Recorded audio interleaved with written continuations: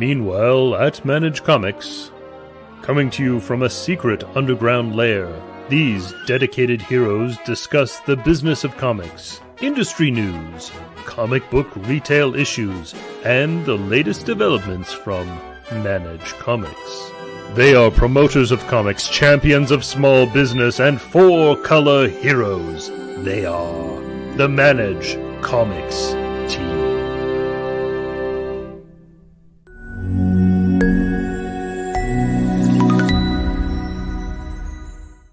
Hey folks, it's your good friend Brian, and this is Meanwhile episode 9.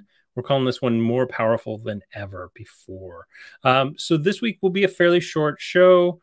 I'll be honest, this has been a week. It's I think the kids might call this a doozy.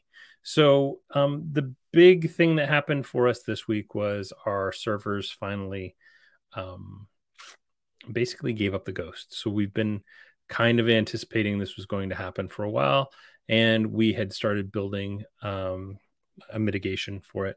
So we actually launched our new database on the weekend, last weekend, did a bunch of changes to make sure that that database would kind of sync up. And then our plan was tonight, Thursday night, we were going to migrate the web server. And we figured that the website might be down for about an hour.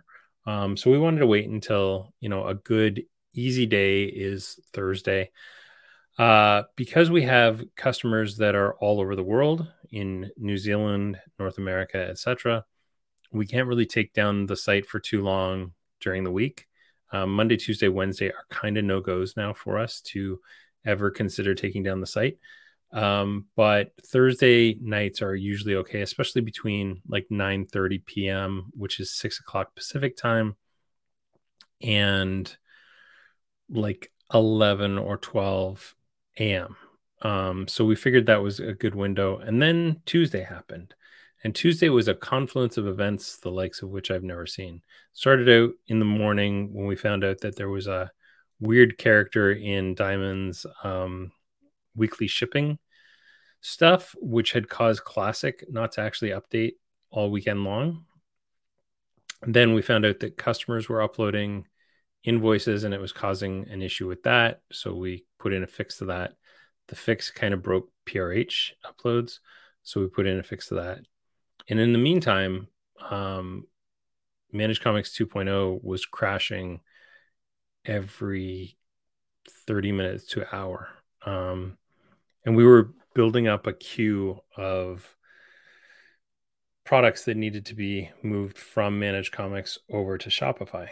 Simultaneously, somehow, there was an error with Shopify's API, and what normally would take 1 second to process from Manage Comics over to Shopify was actually taking like a minute.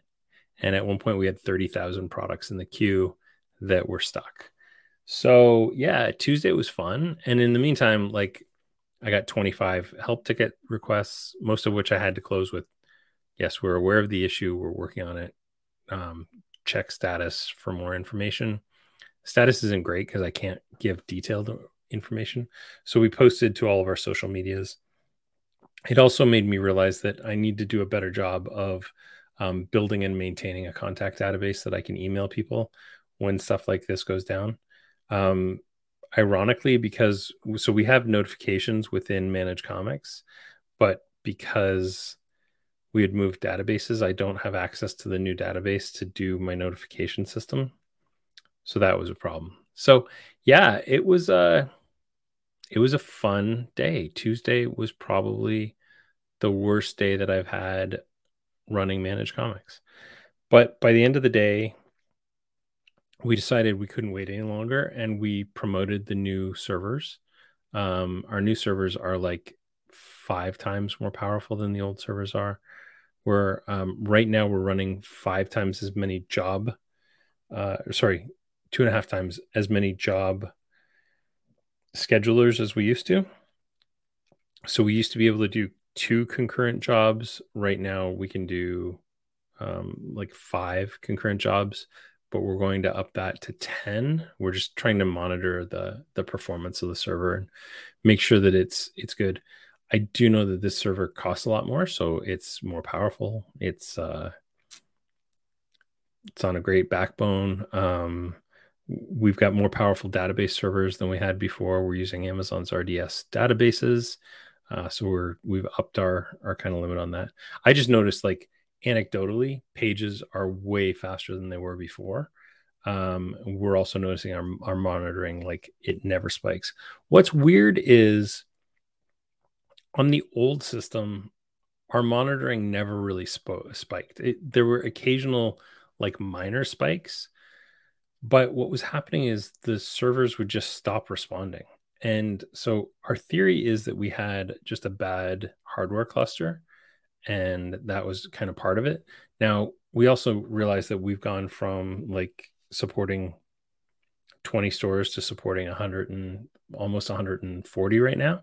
So we have to, increase everything as that happens. And over time, we'll start to, if we get more European customers, we'll have to start to shard things and do, separate databases for the EU versus North America.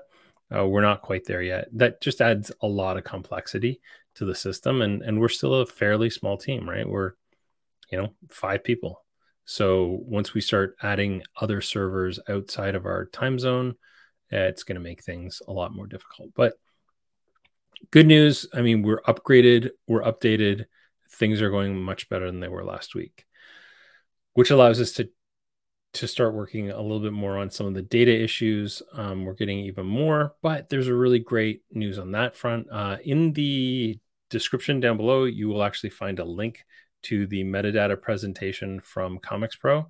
At the very beginning of that presentation, Katie Pride mentions how you can get involved. So if you're interested in getting involved in this data project, we plan on having our first meeting. I want to say our first meeting is, yes, Thursday, April 13th at 1:30 p.m. Pacific time. That's 4:30 p.m. Eastern time. So if you're interested in being part of this meeting, please join up. And there'll be, I think in the first couple minutes, there's information from Katie on how to join the group. I'll add that information to this description right below, or maybe on the side, depending on where you are looking at it. But we'll get that up to you. But I think this is an opportunity for the industry to kind of have its say in how data is done and what we do with our data. So definitely looking forward to seeing more people get involved in this. It would be nice if it wasn't just, me, Django, Stu, Katie and Jess from PRH all fighting the same fight all the time. It's nice to get other people involved. And the best part is there's so much will from the publishers, distributors, and everyone. One of the goals of this is going to be to start to get better sales data. So once we have better sales data, we can kind of surface that up to the publishers, and they'll be able to make better, more informed decisions. And, in some cases, maybe they'll actually see and believe some of the things we've been telling them, that you have diminishing returns when you do constant relaunches, that you have diminishing returns when you do a series of one-shots that are not connected in any way, shape, or form. Are there diminishing returns on multiple events? I don't know. We don't have the data to support that right now. So let's start getting that data and seeing, okay, Dark Crisis did this number, Infinite Dark Crisis did this. I don't know if that's a thing, but let's just say it is. Yeah. So I think my thesis is that the more data we have and the more that we can help present stuff to customers, the better, that they're going to do as publishers. So this next little segment, which I'm just going to call the rant, is going to be a rant against a specific part of the YouTube community. And I know they've got their little trolls out there who will find videos like this and curse us. But there's a specific part of the YouTube community that is very negative, that believes that all the problems with comics are that comics are too woke, that they've got woke artists, that they've got woke blah, blah, blah. I don't care. That word woke sickens me. It doesn't mean anything. It's the most infantile thing that a group of people who basically just want to promote a certain ideology use for everything. As far as I'm concerned, comics have always been quote unquote woke. The X-Men are an allegory for racism or an allegory for the AIDS crisis. You choose. But they've always been an allegory for a very political thing. Captain America is the most single political character ever, who literally gave up the flag because he felt that the people he was defending were not being supported by the government anymore. The list goes on and on. Green Lantern and Green Arrow, hard traveling heroes. Denny O'Neill's entire oeuvre is all, woke ideology. So woke isn't a new thing. And I'm sick and tired of the ridiculous, pedantic little children who the only thing I can figure is that they hate the comics industry and always have, because they thrive on talking about the negative. And I just want to see more positive. So things like Cartoonist Kayfabe, where they, really, really talk about the good things that are going on. The anti-woke crowd also hates everything like The Beat. They hate every comics journalist, and they're sitting here saying, you shouldn't have to be asking your customers to pay for you through Patreons and things like that. Meanwhile, they're just living off of outrage culture, and I can't stand it. So I'm here to say, support the good things in the industry, support the people who are positive, support the people who are doing good things for the industry and who are doing good things, saying good things about the industry. We are going through a bit of a downturn right now. And here's a newsflash. The industry goes through downturns that are kind of tied to the economy. What a surprise. So the economy is having a bit of a difficult time right now. Entertainment properties in general have a bit of a problem during economic downturns. It's just a fact. So like these people who are feasting off the corpse of comics that they're so proud of, like it's just so juvenile and stupid. So yeah, I'm here to say, try not to support those people. They're ridiculous. Wokeness isn't the reason that comics go up or down, or the quality is good or bad. There's as many good comics right now as there were 5 years ago, 10 years ago, 20 years ago. And in fact, comic storytelling is so much more sophisticated than it was 20 years ago. And all you have to do is like actually open up an old comic and read it, and read a current comic and understand that there's more sophistication there in that storytelling. Also, like just the logistics of the way that the comics industry was when you were a kid, 50-year-old white guy who is upset that comics aren't the way they were when they were a kid. Comics, when I was a kid and there weren't a bunch of direct comic stores to go to, the way that the national distribution system worked is I could get Amazing Spider-Man from Dell's Variety this week, and then next month, Dell's Variety just didn't get Amazing Spider-Man. So I had to go to 7-Eleven or Max Milk or whatever. And comic collecting was about going to like 30 different stores every week to find the things that you were looking for. That's why you have a lot of one-off stories. It's because there wasn't a guarantee that the kid who bought Amazing Spider-Man last month was going to be able to find the next issue of Amazing Spider-Man. So yeah, we have more decompressed storytelling because it's a luxury we have when you can buy six issues in a row. So the industry has changed, and people that want to put the genies back in bottles and go back to the way that it was, 30, 40 years ago, to 99-cent comics, and I don't know what other ridiculous they want, but you will not have a $3.99 comic again.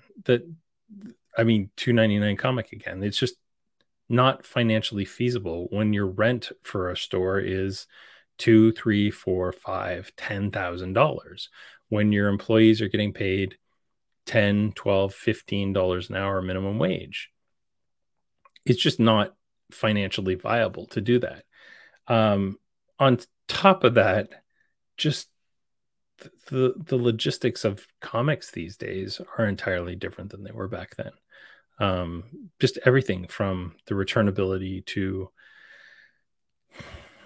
everything top to bottom. So that's a long rant to say, like, support comics. Don't support people that obviously hate comics. Stop watching the Thinking Criticals and the Perches, because they're just a waste of time. Honestly, all they are is outrage culture. And I personally have decided to just block them from my lives. I don't need that kind of nonsense and negativity.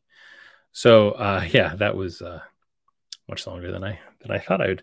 I guess I really do hate the nonsense and negativity. Next week when we talk, we are going to do a full install of Google Analytics on a new or on a Shopify store, and we're going to walk through what the Google Analytics 4.0 kind of thing looks like and why they've changed some of the stuff. A lot of this was done due to privacy laws that are all going into effect recently. And, we've just got to make sure that we are doing the right thing when it comes to third-party cookies and all that good stuff as well.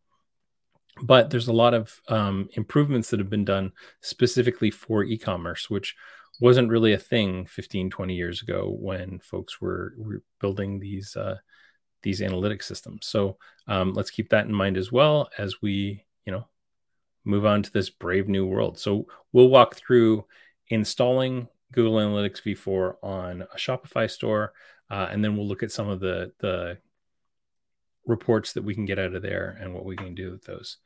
But that's going to do it for this week. So in the meantime and in between times, keep selling those comics, and we will see you next week.